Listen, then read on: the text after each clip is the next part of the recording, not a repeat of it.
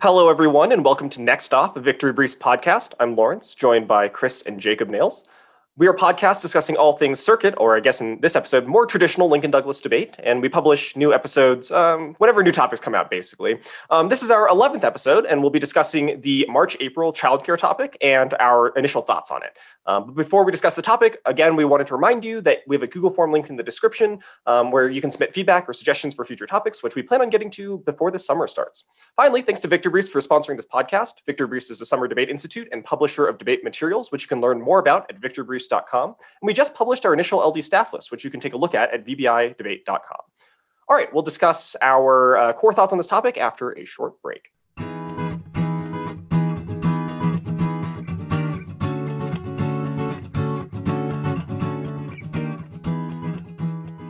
All right, so the March-April topic is resolved the United States ought to guarantee universal childcare. And I'm sure we'll get into some of our thoughts about what universal childcare actually is, because that is a kind of confusing term of art. But before we get there, one thing that Chris was talking about right before we started recording is that the topic of vote breakdown was kind of interesting. So remember that this year you can vote on a set of 3 topics for each topic slot, and there's 3 choices. And this one, it received a decent number of votes, actually, like over 500 coaches voted, over 1,100 students voted, but it only received 39% of the coach vote and 38% of the student vote, which, is still a pretty big margin to win by.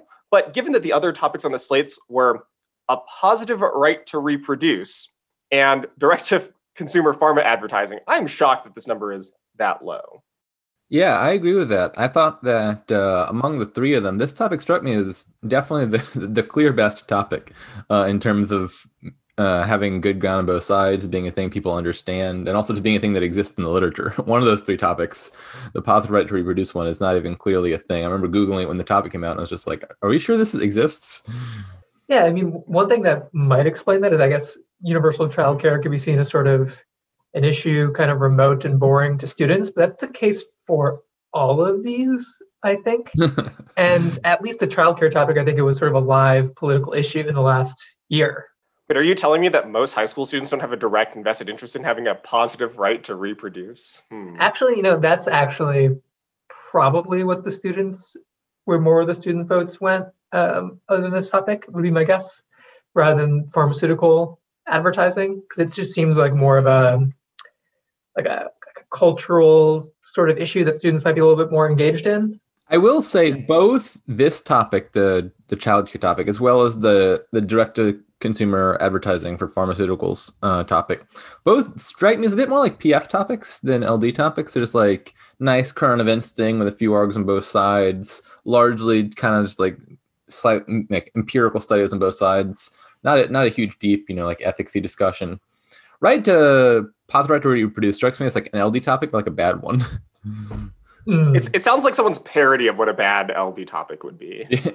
Yeah. They're just like, how do we make this so that no empirical studies could ever matter, but pretend like there's philosophical argumentation on both sides, but there's none. It's like ethics bowl. That's what it reminds me of. It's ethics bowl. Yeah, it's also, I largely agree with that. I think there are some interesting issues that are related kind of to what this topic is supposed to be getting at, but this wording isn't those things. And those things are hard to get at, which is why the wording is bad. But sometimes there's a tendency, I think, sort of chase these kind of really hard to pin down sort of ideas that, people on the topic committee or in the community want to talk about, but can't really quite get there with a concrete wording. We just kind of shrug our shoulders and say, they'll figure it out. And I think that's sort of where this ended up. And Jacob, your PF point, I think, is very valid, especially with the pharmaceutical advertising topic. It's so small. It's so kind of current eventy, but not really. It's not really a live political issue, but it's a very small public policy issue. Childcare, at least, is bigger, even though I get your point. It's like something that was in the presidential primaries when we were talking about this and was in the news and then got put into a topic. But at least it's big-ish. Yeah. I will say, on the whole, I think that this year has had some pretty above average topics. I think March, April is the exception. And I guess it makes sense that you shove the lowest quality topics in March, April because it's the one that few people to debate. But on the whole, I've been pretty happy with the topic choices this year, both the ones that were chosen and the other options, I think, for step back through Jan Feb. I mean, I actually think that childcare is a perfectly debatable topic. Like it is, I think, pretty close to an ideal March, April topic. If only it invited a little bit more philosophical discussion / debate, but even still, it's not like you're not going to get your classic Rawls v. Nozick stuff that you're going to get on every lay debate. So to that extent, like I actually think it's fine. There are some sort of interesting traditional LD value stuff you can get into, I guess, right? Like obligations toward, like community obligations towards the raising of children, things like that could be avenues in that direction, I suppose. Well, I mean, speaking of universal childcare, weren't you the one that proposed this topic? What made you want to submit it? So, yeah, I guess I'll take credit for it. I also submitted like 40 to 50 topics. And generally what I'm doing there is just trying to get like big categories of things on the agenda and see where they go.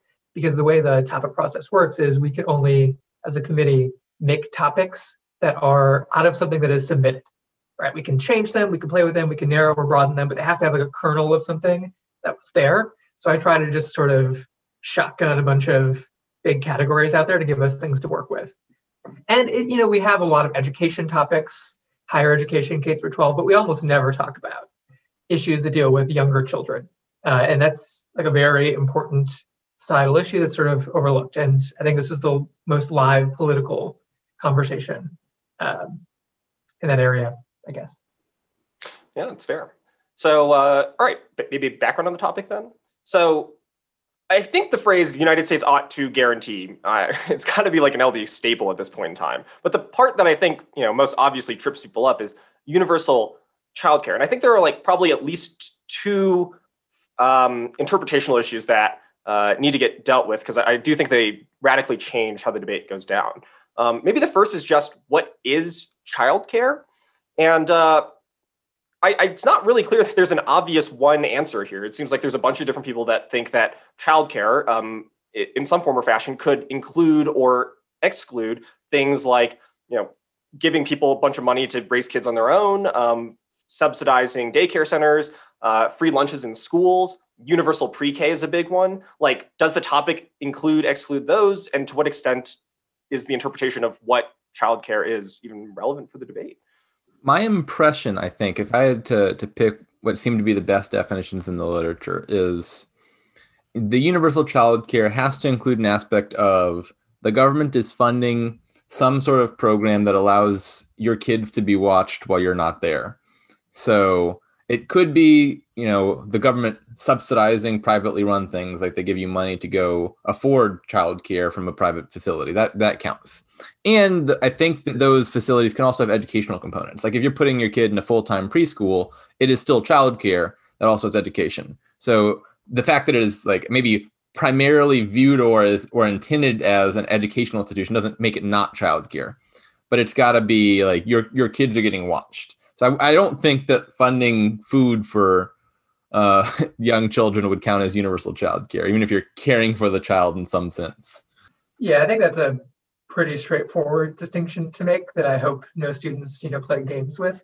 Childcare is a pretty clear category. I think we can sort of argue around the edges, but I don't think it includes anything that cares for a child. I think that's pretty straightforward, any commonsensical understanding of the word. Well, one would hope that that's obvious, but it never is. I think the part that's probably most contentious to me is the universal pre-K part, because it seems like a lot of more leftist proposals for universal childcare are like very stringent and demanding about putting in universal pre-K as like a quote unquote great equalizer or whatever. But it's not clear to me that childcare has to include that by any stretch of the definition. And then I think that just kind of like begs the question of like, what strategic incentive or disincentive does the affirmative have to like specify particular examples of universal childcare? Like, would it be strategic for an AF to just basically say the one thing that we think is universal childcare is like universal pre-K, and just like read a universal pre-K AF, and like the negs prep is going to be a lot less applicable than like a subsidized daycare facilities. Yeah, well, my answer for specification is going to be the same that it is on most topics, which is certainly affirmative is not required to specify, but it is often strategic to do so. If you don't want to get saddled with the most generic or perhaps, the worst versions of childcare, then offer a specific example of how you think that can go down that can improve upon those general problems. E.g., I think there's discussions of whether maybe if you require licensing, does that improve or harm the effectiveness of the program? And if they ask, like, well, we license them with certain conditions and certain requirements for like, student to caretaker ratio that ensures quality where maybe other past ones have failed, something like that. Yeah, I think this is a topic where there are a lot of proposals out there. If you actually go and look, like lots of senators, Congress people have very specific proposals for what this would look like, that I think provide fertile grounds for some plan specification that would actually be, constructive as opposed to destructive like they have been in other topics. Universal pre-K question, I think, is so Lawrence, are you saying people would run apps that are just universal pre-K? Yeah, I think most people who talk about universal childcare would say pre-K is part of it, but wouldn't stop there. I think anyone who has a universal childcare program, that wouldn't just be universal pre-K. Those are two separate things. One like a subcategory of the other in those larger proposals sometimes. So I agree that most of the proposals out there have universal pre-K as a sort of condition or just like a possibility or program attached onto childcare. But like, would the affirmative be wrong to just say, well, one way to guarantee universal childcare would just be universal pre-K and just refuse to defend anything else? Like, would that make them not topical or what? That's a good question. I think I slightly lean towards the negative on whether or not just universal pre-K is topical. That being said, I can also see this being a little bit hard to articulate a very clear threshold for, because obviously universal childcare doesn't mean that everyone up to the age of 18 is eligible for the program, and it doesn't always include like infants or anything like that. So there is some relatively arbitrary age that we have in mind, like right before school starts. And if pre-K is like 1 year of that age range instead of like a 2 or 3 year age range, then like, is that objectively the wrong interpretation? It's hard to very clearly establish as a negative what the parameters are that the AF is failing to meet if they just defend pre-K for a year. Yeah, that seems right. So the other term, universal, I think might actually pose more challenges than the childcare portion. Like, at the very least, we can agree that like not everything that takes care of a child is childcare, but like childcare does need to ensure that the children are watched when the parents aren't around, sort of thing. But then there's the term universal. Like, I feel like they put it into the topic to try to make it more clear and then ended up actually making it less clear as to what universal childcare is. And I think the reason is because, and maybe you have different thoughts about this than I do, it's because I think there's like two ways that the term universal is used in the literature. One is like universal by outcome, which is to just say that everyone gets universal, like will get some access to childcare some way, one way or another. Or universal by guarantee, which is that everyone is guaranteed it regardless of whatever. So like universal versus like universal outcomes versus non-universal outcomes, or universal by coverage versus means testing by coverage. And like, I think that's not clear. Yeah, this is the same sort of discussion that happens with universal healthcare topics too. And this kind of topic ambiguity, I actually don't have a huge problem with compared to other things we've discussed in the past, because it actually also mirrors like substantive discussions that happen on the policy of, well, what are we actually talking about when we're talking about universal healthcare, for example? And they're just different ideological points of view about what it means to create universal access to a program, whether means testing is okay or not okay when you're creating a public program. And because those are like real views that exist out in the literature and real questions about what it means to construct a universal welfare state program, I don't have a problem with that being a topicality question that is posed on the topic. It mirrors a real life discussion. And I think it's totally, I think it's actually positive for that reason. Just to define that term, because I think it's important, and maybe not every student's familiar with it. A means tested program versus a non-means tested one. That basically trades on whether or not the program checks for whether you're, say, below a certain income threshold or meet some other criterion to get access to the program. So, for example, like a universal basic income that cuts a check of $1,000 a month to every single person is not means tested. Whereas a program that gives food stamps to people below a certain income threshold is means tested. They're testing for like, what are your means and whether or not you need the program. And so this is actually, in general, in social services, very important, and will show up in this topic as well, is there's this discussion of whether or not childcare is more effective if you just let every child in, or whether you give it to kids below, a certain, say, like the poverty line or something like that. Yeah, so one example outside of childcare that I'll bring back to childcare to illustrate this difference is the debate over free college or college debt, forgiveness. So you hear the two sides of this discussion are that we should college should be free for everybody, maybe if they're going to a public university, or we should forgive like $50,000 everyone's student debt, no matter how much money they make, what school they go to. The general idea there for non-means tested universal programs, maybe like Medicare, Social Security, is that they tend to be more politically resilient over time because everyone has a stake in them. Even though, a billionaire doesn't need Social Security or Medicare, the fact that they get them and people who have slightly more money get them makes them more politically resilient. Versus the discussion you hear on free college, really we're going to pay for millionaires' kids to go to college. That doesn't really make a lot of sense. We could save money by means testing if people actually use it. And so that's a real life discussion that happens across lots of social programs. And it's also reflected in a lot of the proposals on universal childcare. So there are some people who basically say we should have government run childcare centers all over the country that anyone could be enrolled in for free. And there are others who say you should just get like a voucher essentially to take around to any childcare provider. And those would be means tested by the income of the parents. The problem is like, I don't really think there's a good way to figure out, which, let me put it this way. If one AF says universal childcare, it's means tested. So everyone, under, let's say 200% of the poverty line, like gets some amount of money to or a voucher to redeem. And then another AF is just like straightforwardly universal by coverage, which says regardless of income, you get to use a government subsidized childcare facility, just like you get to attend a public school regardless of your income. I mean, the negative arguments against both those positions are quite radically different, I think. Because the difference between the first affirmative case and most counterplans to the negative might want to read is pretty minuscule, honestly. And the difference between the second affirmative case, which is universal by coverage, and most negative counterplans is much larger. And I don't know if I like a topic that forces in lay circumstances two totally different sets of negative prep. I'm totally fine with it in the CERC context, cut cards, do prep, but I'm not sure if I like it that much here.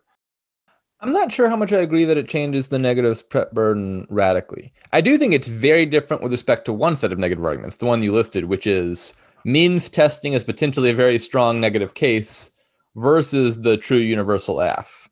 And if the AF says out of the gate, I'm defending a means tested program and this is functionally universal because wealthy kids can afford childcare anyway, then they are short-circuiting the negatives access to this one core argument. That being said, I feel like some of the other arguments in the literature, for example, just the kind of the childcare good and bad in general, should the government have a role in it? Is it better to just give individuals, extended leave policies so they can take care of the kids themselves? Other alternatives are not going to be particularly affected by that distinction, just because it's going to trade on whether or not, basically just childcare good as a government-run program. Yeah, I think the kind of counterplans you would still see, that we're going to see a lot of this topic work against both. So there's a lot of, people will recycle things like universal basic income and other proposals from the past on this topic, but there actually is a lot of discussion in the literature about whether it makes sense to have all of these very narrow welfare state programs, childcare, healthcare, food stamps, all these different things that are narrowcast, as opposed to having some sort of universal credit that gives people flexibility. So I think there'll be some interesting things you can still do regardless in terms of alternatives. Yeah, and I guess maybe one way to make this a little bit more concrete is to look at the Warren plan that she put out, which was universal childcare and early learning plan or whatever. And it uses the phrase universal because it obviously intends to have a universal outcome, but it is means tested. And that I think contrasts well with the Sanders proposal, which is not means tested, it's just truly universal. And there are some on the left that are just Warren's plan is clearly not universal. It's means tested. This doesn't count. And most people in the sort of middle are just yeah, this is obviously universal childcare. Why would you go any further left than this? What is wrong with you? I think that's an interesting debate to have. I'm just not sure how it's going to play out in the context of a compacted debate round where each side has strong incentives to pick the one proposal that most maximizes their ground and locks out the other person's ground.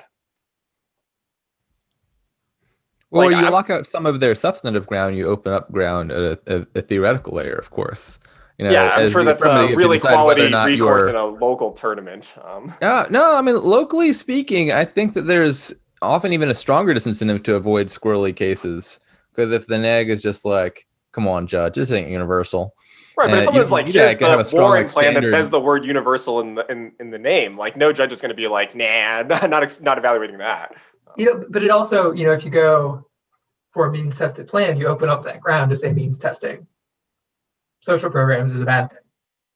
That's also true. But if the neg just goes That's for like we shouldn't means test, like, I mean, truthfully, isn't that just going to lose to perm to the counterplan that's also universal? Like, if I wanted to make that offense for the negative, I'd probably go for something like the UBI, which is a strategy I think will be very consistent with saying means tested programs are bad. I have a strong feeling that the UBI wouldn't actually solve a lot of the concerns that childcare is bringing up in particular. Like, if the AF's main arguments are like these daycares are horribly underfunded, there's tons of deserts where there's no access to quality childcare, and all these people are not accredited / their training is off and we don't pay them enough. I'm not sure how give everyone $1,000 a month does anything about that.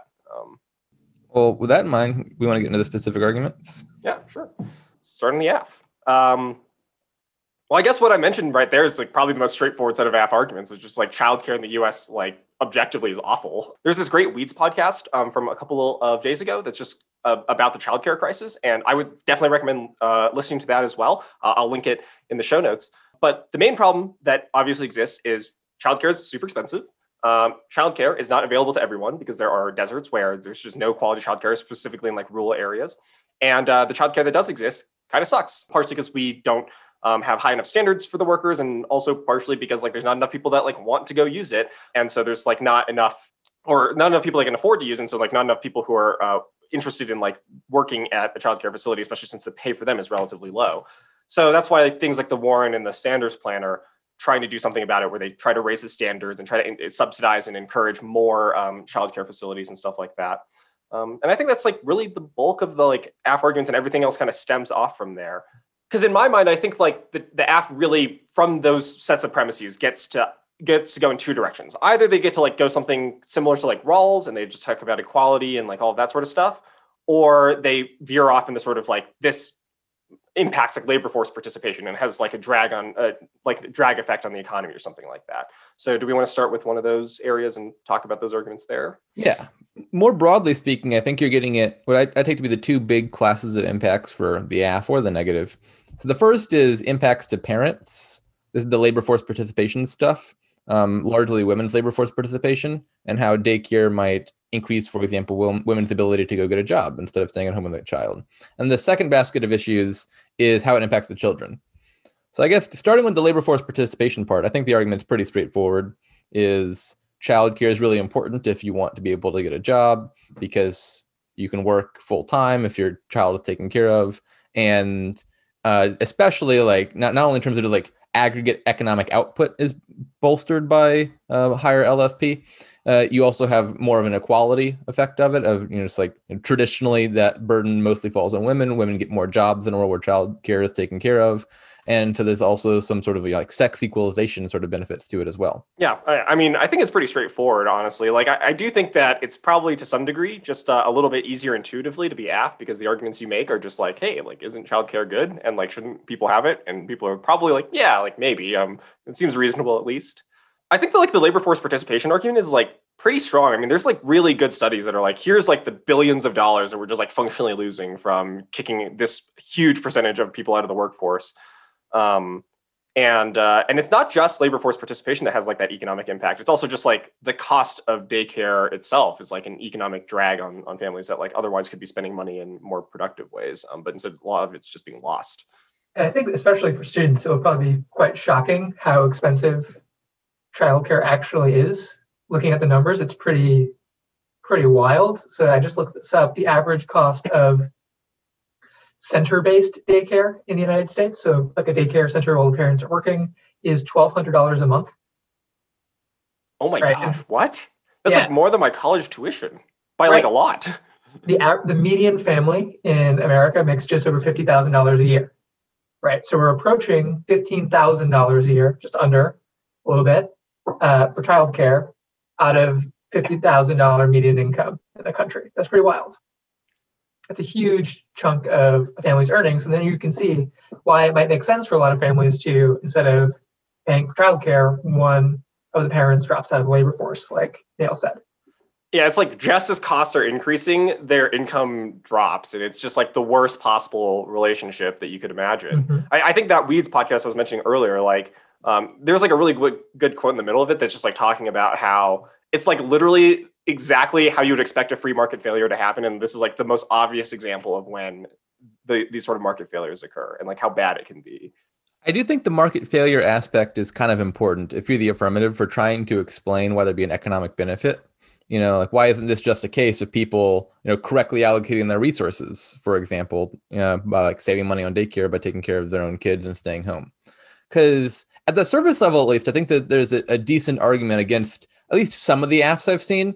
Some people make this like, I think, kind of naive argument of like, oh, the GDP will increase a bunch just because there's more people in the labor force. And the problem with that is, the GDP is a measure of how many people are working in the formal economy. And so it doesn't measure labor done privately. And so, like, let's say I was taking care of my own child, and then instead of taking care of my child, I'll go get a job that makes me $15,000, and I spend that money on $15,000 of childcare. Well, all of a sudden, now I'm doing formal economic transactions that get measured. So we measure the GDP. Oh, look, the number's much bigger. But all I did was go do a different thing to pay for the thing I was doing anyway, and there's no real aggregate benefit. And so I think the superficial version of the affirmative actually has less appeal than it might seem at first glance, because the GDP benefit is just kind of because GDP doesn't measure like domestic labor, which can have value. Like a parent taking care of their child is doing valuable work in the same way that someone working a job is. And so I think what you want to point out is things like, for example, economies of scale. Daycares are able to do that for a large portion of kids so that a bunch of people can work rather than each person taking care of their own one child. Or poor families, for example, can't adequately invest in their own child's future earnings due to liquidity constraints. They can't afford to invest money in the long-term benefits to their child's education that pays off decades down the road. Things like that explain why, left to their own devices, the economy isn't necessarily going to allocate those resources optimally. And that gets at, I think, a more robust version of an economic argument for the affirmative. Yeah, related there, Jacob, something you said, that the childcare work that is done right now that isn't paid is still labor that's just not counted in economic activity. So to another AF argument that I think is reflected in a lot of the proposals that are out there, which is under most of these universal childcare programs, you wouldn't actually be required to go out to the economy and pay for childcare. You could still choose under most of these proposals to have one parent stay home with the child and get some sort of monetary compensation for doing so. An argument for the AF there could be that kind of work is societally valuable work. The whole society has an interest in the raising of children, just like we have an interest in the education of children. We all pay taxes for K through 12 education. And that work that is being done has value that should be compensated. And a universal child care program would still compensate for that labor, whether it's done by a parent or whether it's done by some private or state-run daycare center. Another impact that derives from the sort of disparate way in which this impacts parents is also like amongst parents, like this hits obviously poor people the hardest, but also especially minorities who are unable to really participate in the market, who are unable to provide quality care for their children, and that might have cyclical effects. And so if you want to read like a more Rawlsian or just like a quality-based type framework, I think these arguments pair nicely with it. I guess the one last spin, I guess, that can be relevant is the sort of spillover benefits to having a job and staying in the labor force. For example, more independence. You have issues like domestic violence, for example, often is harder to escape if you are financially dependent upon a single breadwinner. And having both parents stay in the labor force, for example, makes those sorts of relationships more equitable and less dependent. And so you can have benefits other than the economic ones, of course, for ensuring people are staying within the labor force and having their jobs and not sacrificing that. Because, even just like a temporary gap, like if you just stay out of labor force for a year or two, can affect your long-term earnings potential and your ability to, go get your own job down the road that pays as well as if you just stay in the labor force consistently. I think there's a flip side to that as well, the AF can talk about, which is instead of just framing this as a labor force issue and sort of assuming that sort of the desires flow in one direction, you can make it more about the ability of parents to freely make these choices in a way that they want to, more free from economic constraints. So actually, if you look at survey data, for example, more parents would like to stay home for at least some of their kids' early years than actually do because of economic realities. Right? They need the two incomes. Even though childcare is expensive for most families on aggregate, it still makes sense for both parents to work and to pay those costs as opposed to dropping out.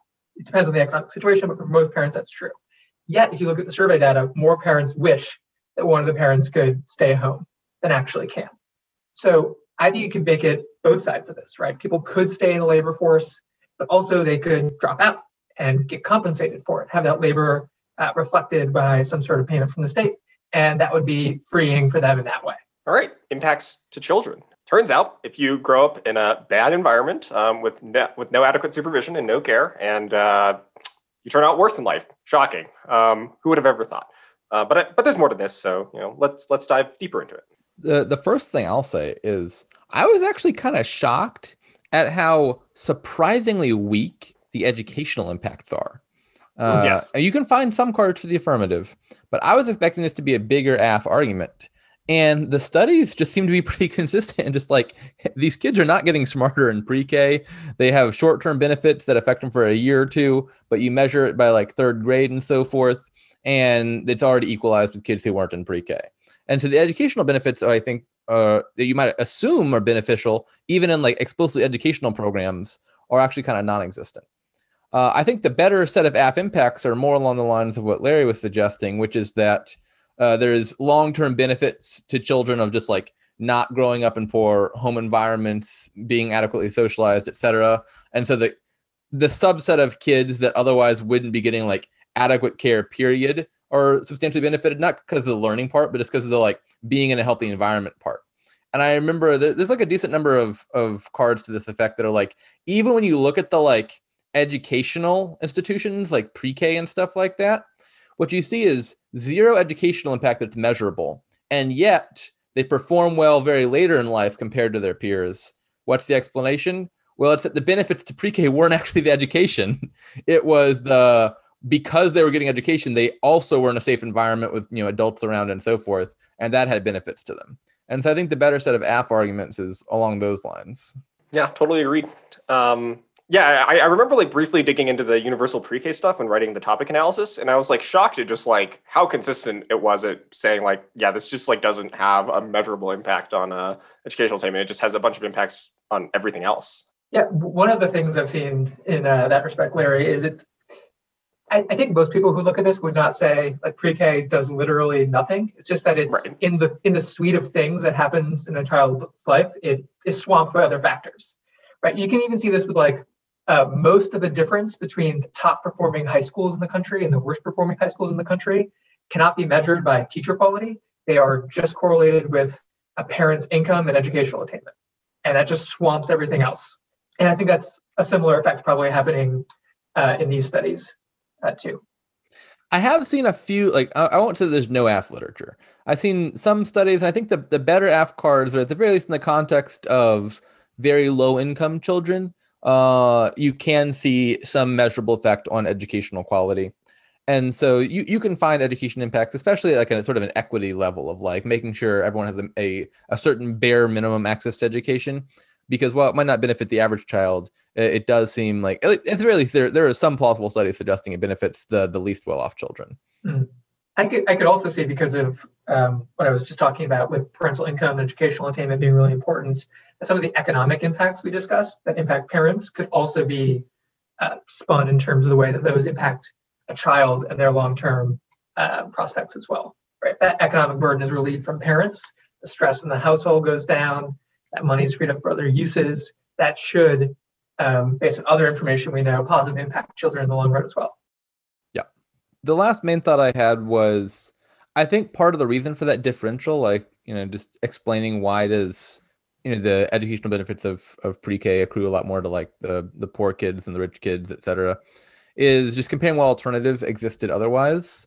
Because like realistically speaking, a lot of these times, universal childcare for the average kid is replacing informal childcare, like they're getting taken care of by grandparents or a parent staying home, both of which can be still pretty valuable and achieve most of the same benefits.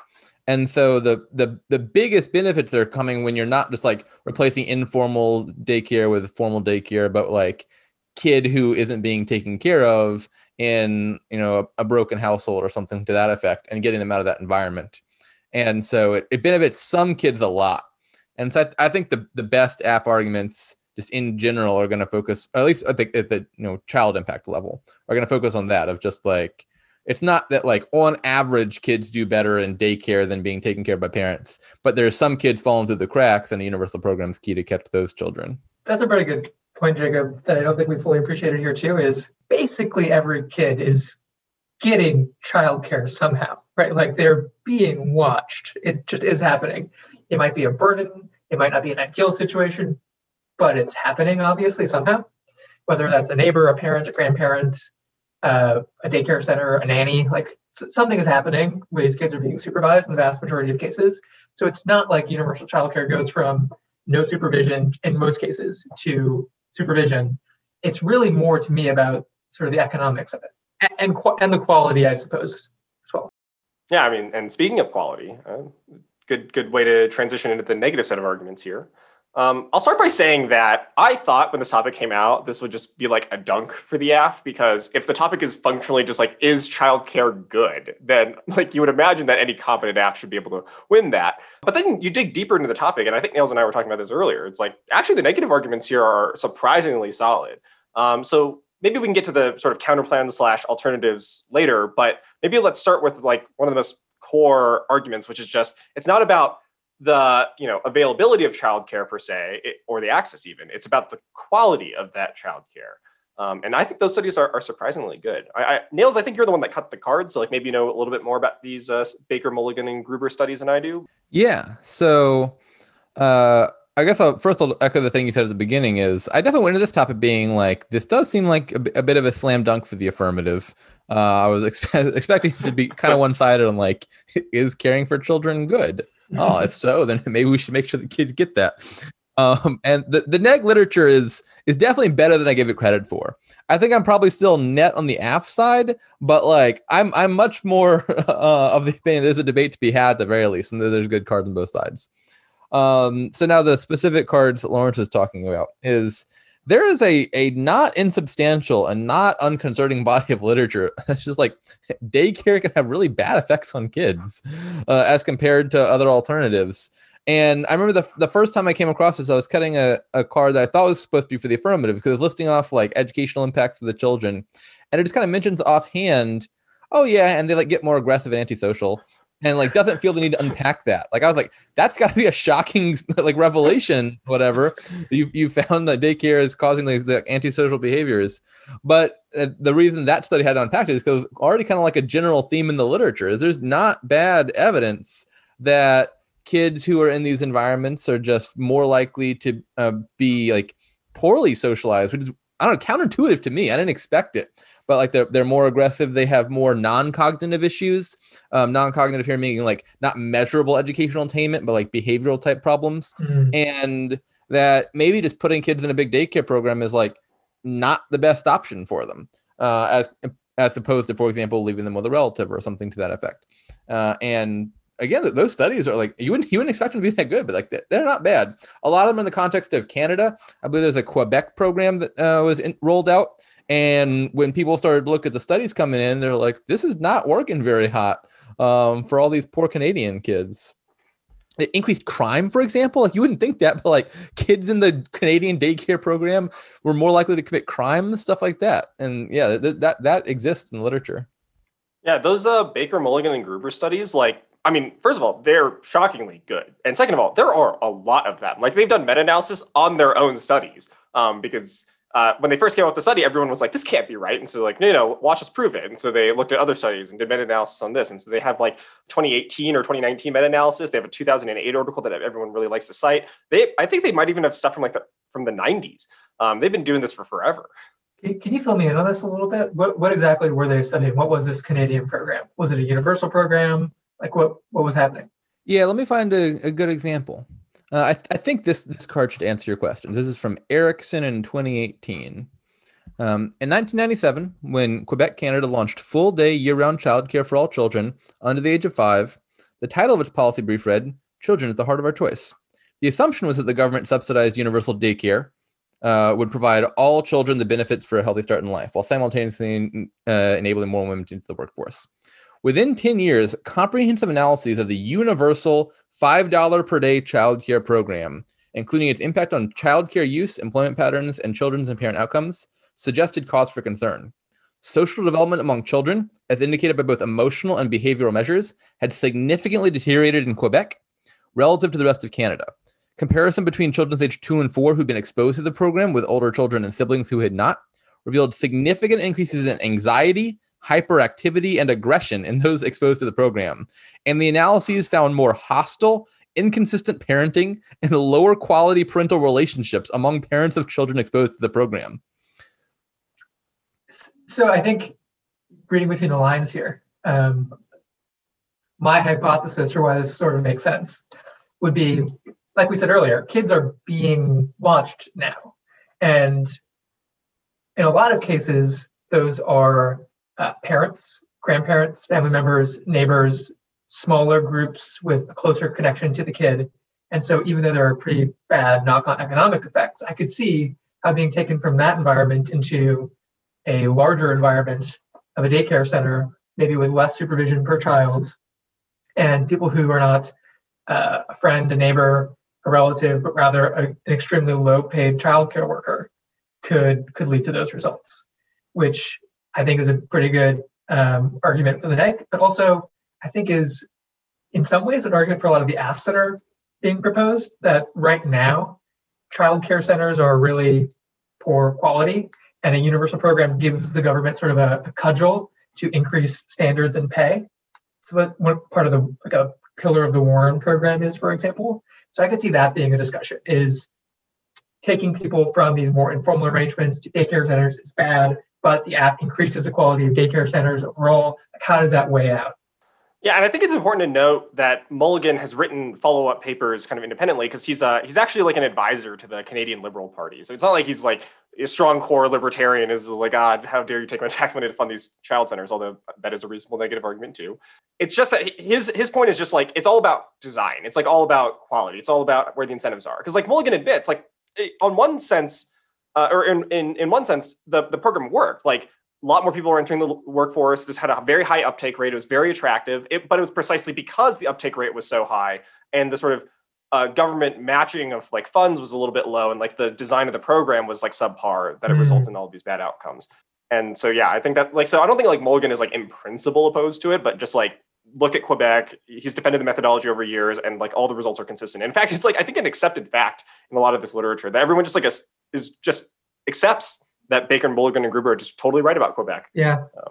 Yeah, I think piggybacking on something Chris just suggested is, I do think it's probably important to debate out there's a number of potential underlying causes, some of which are more or less intractable. So, for example, if the negative wins, maybe the main reason is because, parents or close relatives are, more directly and emotionally invested in the children and are going to put in more effort than someone who's just only contractually obligated to watch for your kid. Then that's not something that's necessarily solved, but it's mandating, various standards and ratios and so forth. Conversely, if the affirmative is able to win that these problems aren't inherent to childcare programs, but are just because they're underfunded or understaffed, like I've seen some studies that suggest mandating certain child to caregiver ratios can improve the quality, and that's kind of the main reason for these studies right now. Well, now it's something that could be fixed with good policy design. You put a little bit more money into it and make sure that they meet some minimum standards. And then all of a sudden, maybe the problems reduce or go away.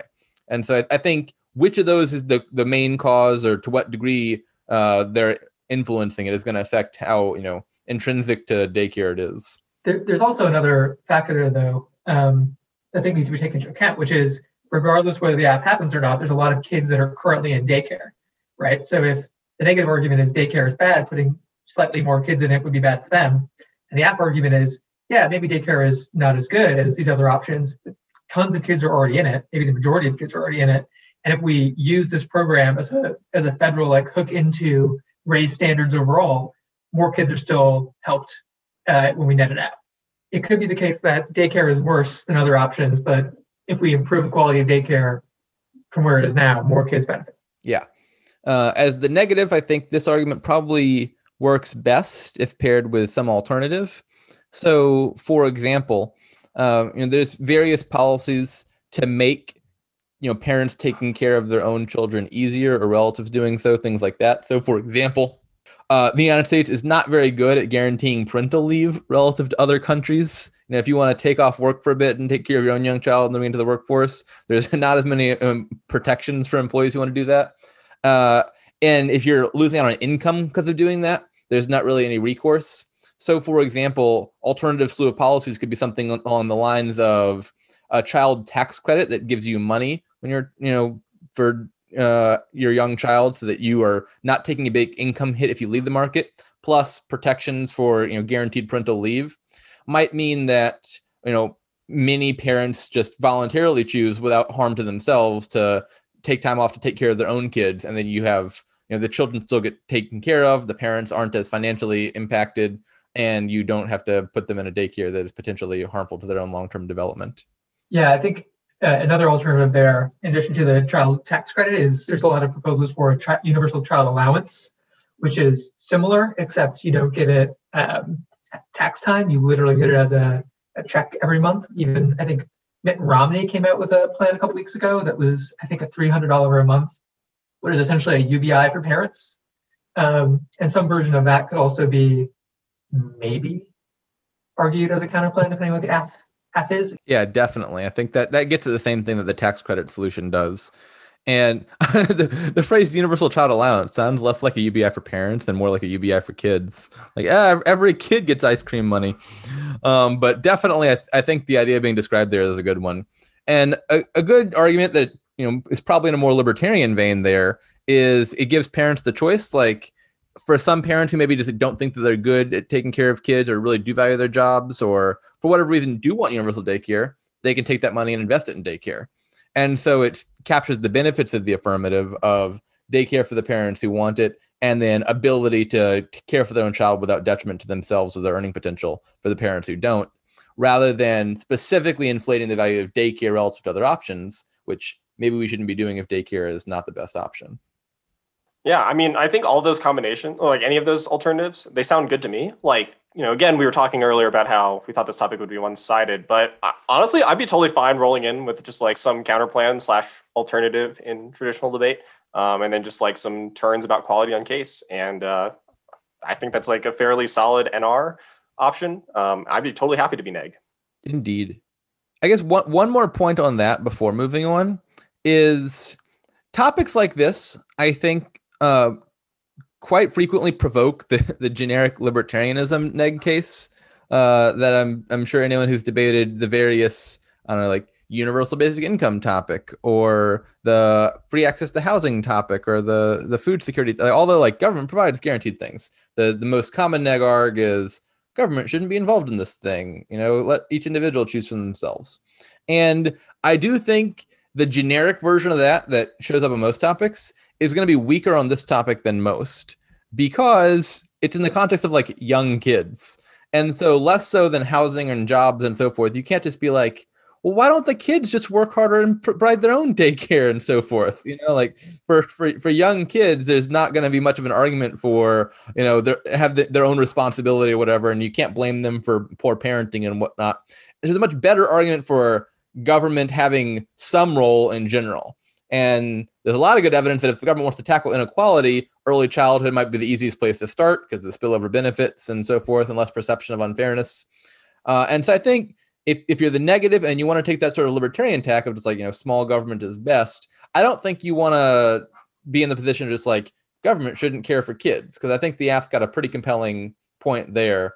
I think you want to have some of these proposals that offer a solution that gets at that, but with still some sort of libertarian principles, e.g. like the Romney plan that Chris was discussing.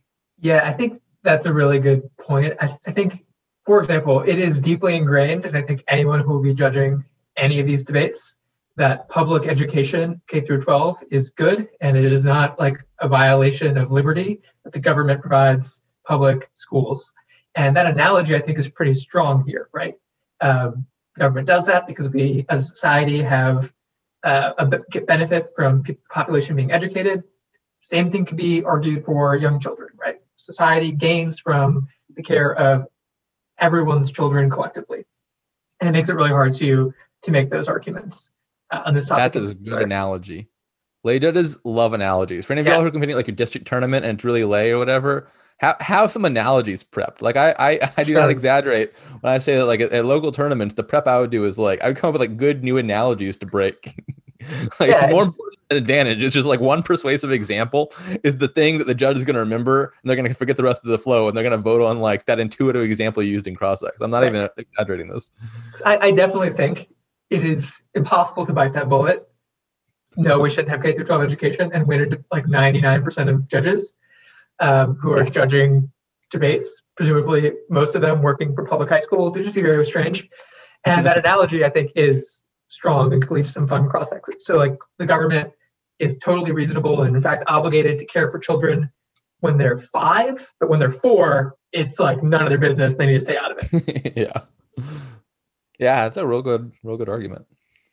Yeah, and I think what compounds the disincentive to read libertarianism on this topic, or at least the sort of like, how dare you like tax people to pay for children version of it, is that there's actually no libertarians that are like explicitly against it on these principles. Like obviously all the libertarians hate it, but like on economic grounds, like it costs too much, or like the distortionary effects of government intervention in the market, or like the quality concerns that they have. Like in fact, those Baker, Mulligan, and Gruber studies are probably going to be more often cited in a debate round by some random author writing for some like libertarian think tank who just like pulls up the Baker, Mulligan, and Gruber studies and just like pretends like it's their own work.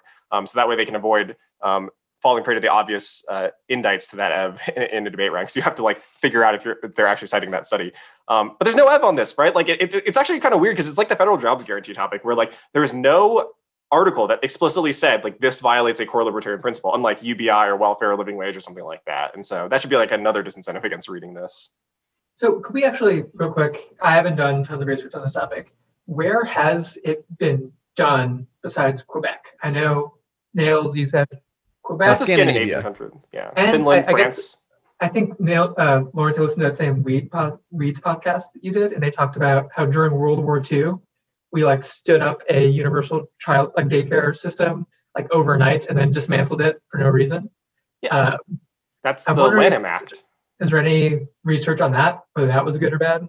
Yeah, Lanham Act is huge. It's mentioned in most of the sort of pop literature articles. Like The Atlantic has a good piece about the Lanham Act. There's even an entire website dedicated to it because like the Lanham family is just like, this is our legacy. But yeah, like we had like affordable health, not healthcare. I actually accidentally wrote healthcare in one of my topic analysis papers because every time I type universal, I just want to call it with healthcare. But yeah, like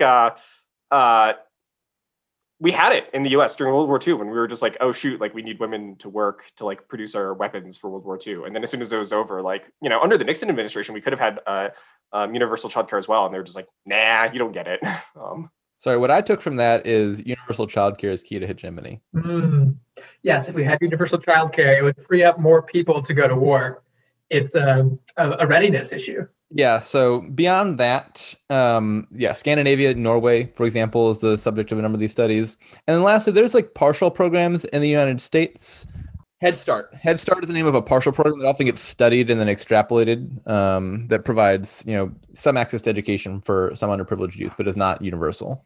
Right. And then we have like two other things that like the US is loosely doing to try to make childcare affordable. So those would obviously be the child tax credit and the Child Care and Development Block Grant. And so the former obviously is just a tax credit.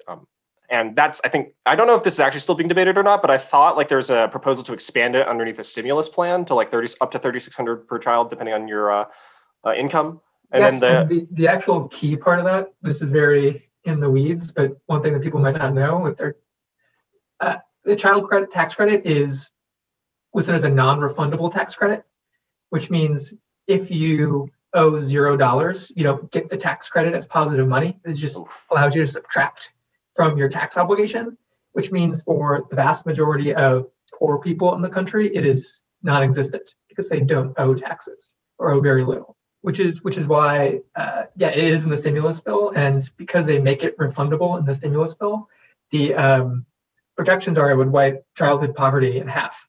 Yeah, and then the other thing is the Child Care and Development Block Grant, which is it provides childcare to very small numbers of eligible families who are too poor. And so like theoretically, like that's supposed to scoop up whoever's missed by the child tax credit, but like in practice, does that work? No, clearly not.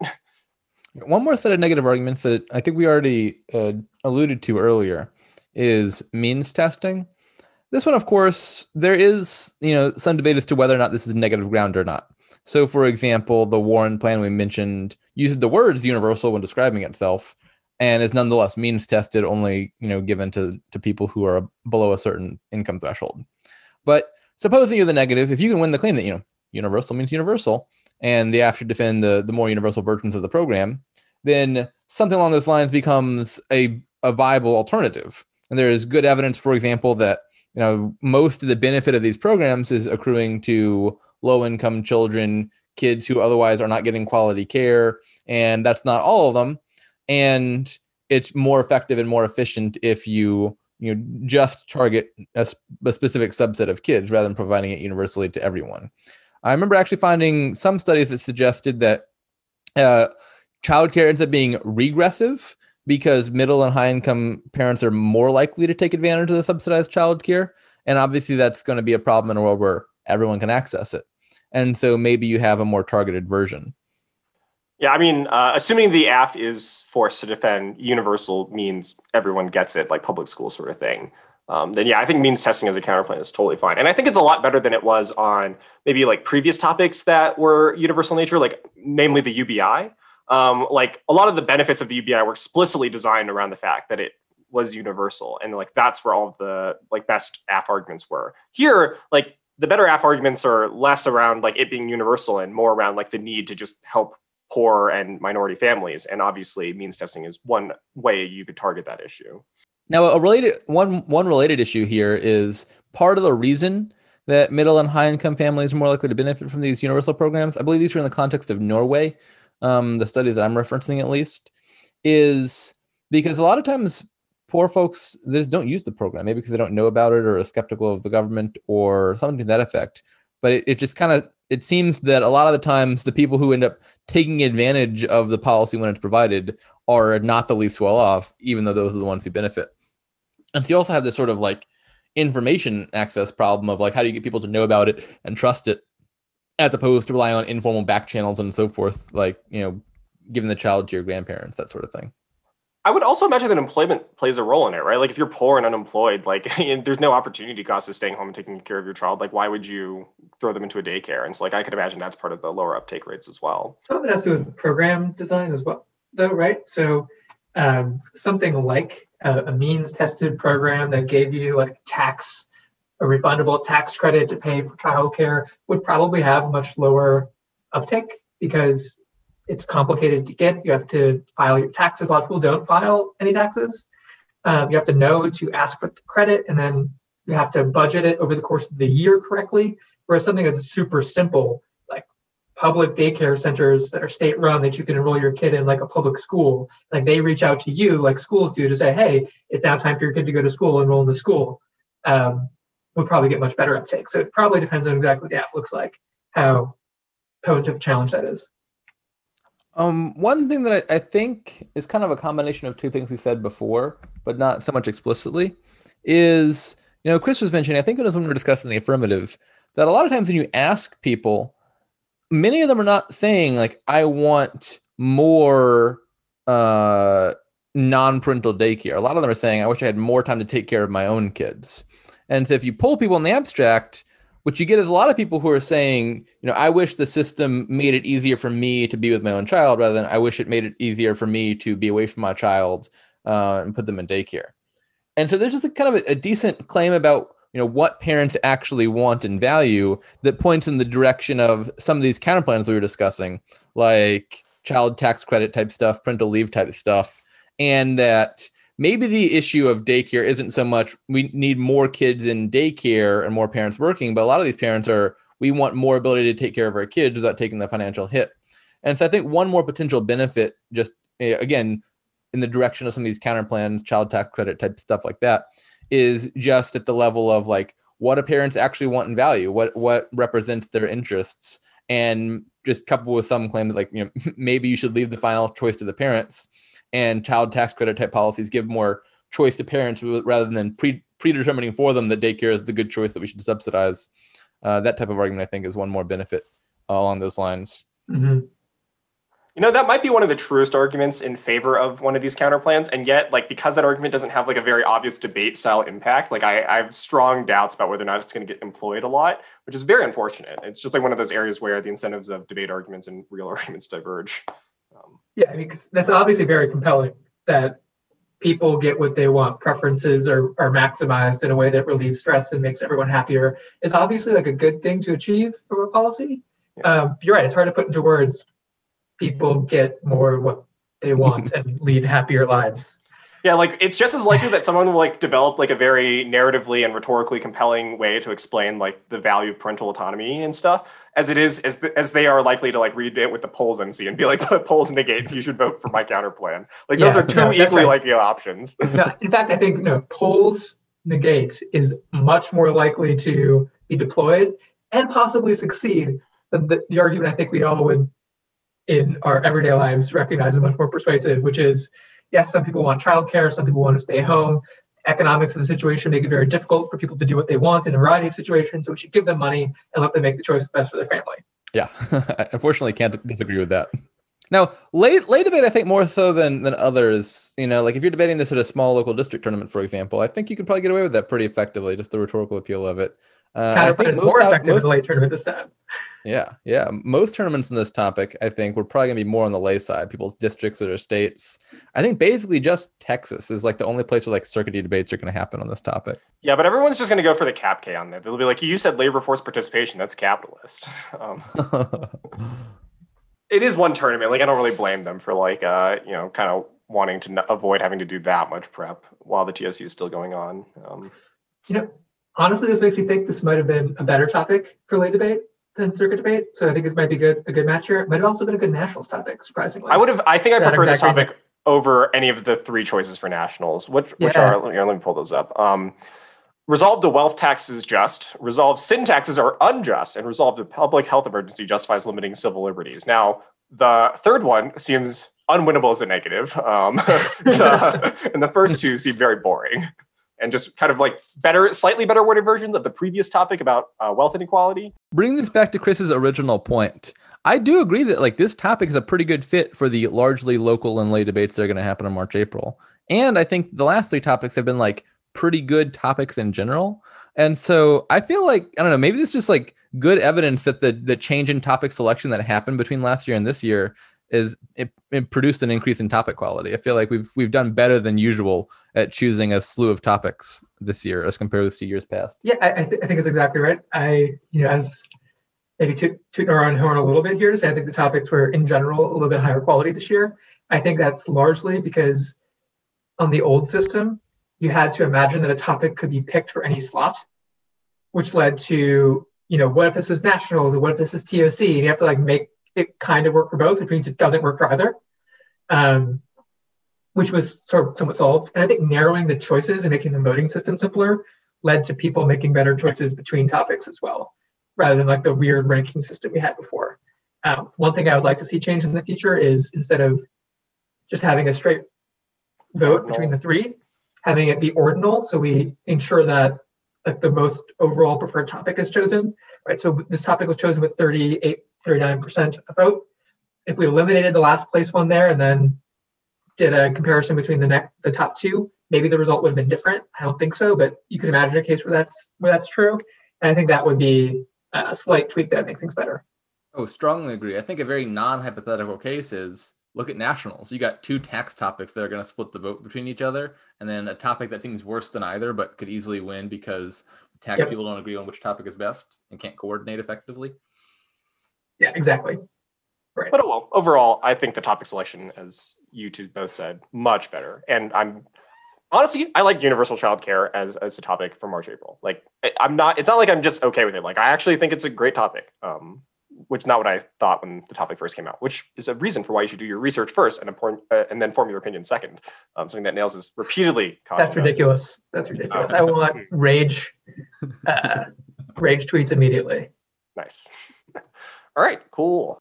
All right, I think that's most, if not, everything that is relevant for the universal childcare topic, at least in most traditional or lay circuits. And for those of you competing at TFA, I'm glad you stuck around for so long, and good luck going for the Cap K every single debate.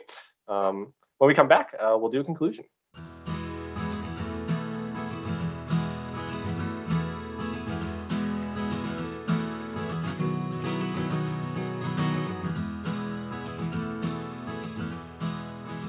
All right, that's our episode. Hopefully this was helpful as you think through how to prep the universal childcare topic. And if you're debating this weekend, hopefully this is some last minute feedback that's useful for you as you think through the strategy and the big picture about how to approach the topic.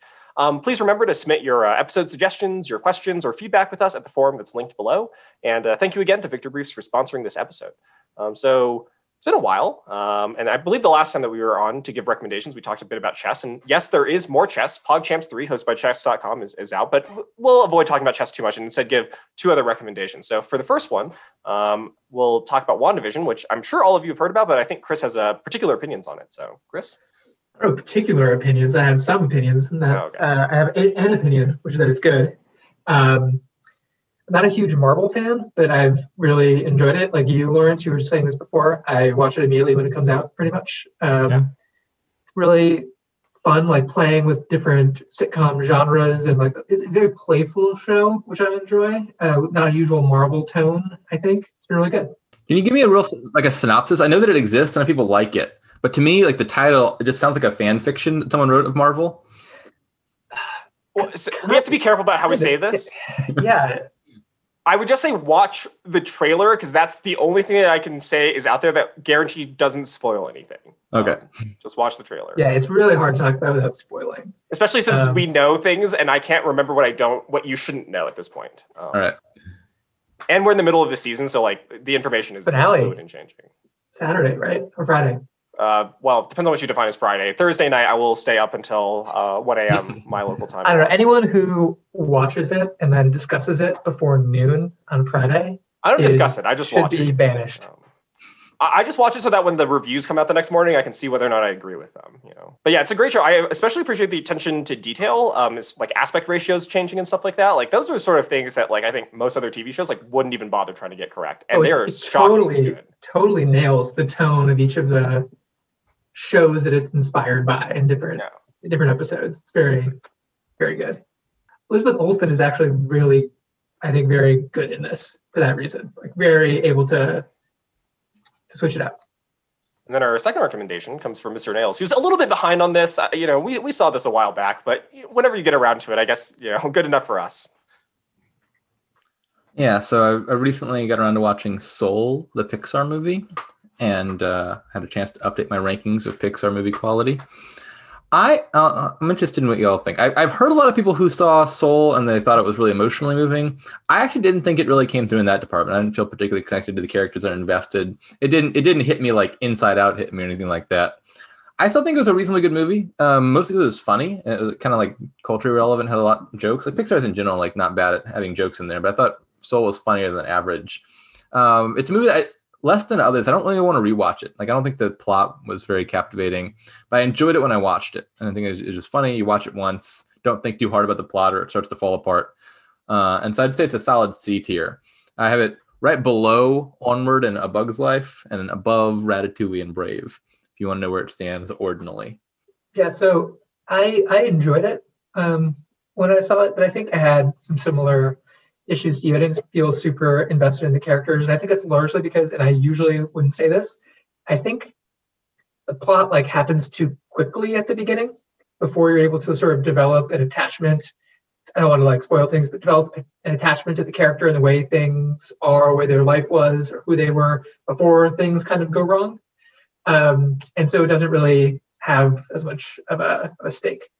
Yeah, I was not anticipating like a whole like. This is gonna be a big spoiler. Shoot, no. There's that whole plot in the middle involving the animals that I didn't see that coming at all, and I feel like maybe which wasn't worth it. If you cut that out, you have more time to do what seems to be the main portions of the show. I did see some reviews be like, here's how you could easily sort of make some minor adjustments to the plot and like get a much more coherent and developed story out of it. And so I think I'm like on board with a lot of these sort of general criticisms, but I also am in agreement that when I watched it when it came out, I certainly didn't dislike it. Like I watched the whole thing. It was very entertaining. I thought, as Nails mentioned, the jokes hit harder than usual for a Pixar film. I thought the world building was like okay. It's certainly definitely not Pixar's best work in that area, but it certainly didn't disappoint. Like it didn't make me regret watching the movie, and as long as that's a thing, like I'm fine with it. I actually think the reason why I'm a little bit more frustrated with it than maybe otherwise would be is I think it had, with a few small tweaks, the potential to be much, much better. So if it was just like kind of a mediocre Pixar movie, I wouldn't really care about it. But the fact that it could have been much better and they just made a few choices I thought were bad makes it a little bit more frustrating than I think it probably should be. Yeah, I can totally see that. But oh well, go watch it. I mean, both of these shows are oddly enough on Disney Plus. If you don't have a subscription, you probably get on it. And if not, just steal one from your friend. That's what Nick Smith does with my Disney Plus subscription. Just calling him out. Hey. I mean, to be fair, I freely offered to him because he was like, I want to watch The Mandalorian. I was like, I will help anyone watch The Mandalorian. Give him my... Oh, great show. Yeah. All right, cool. That's our episode for this week. We'll see you next time.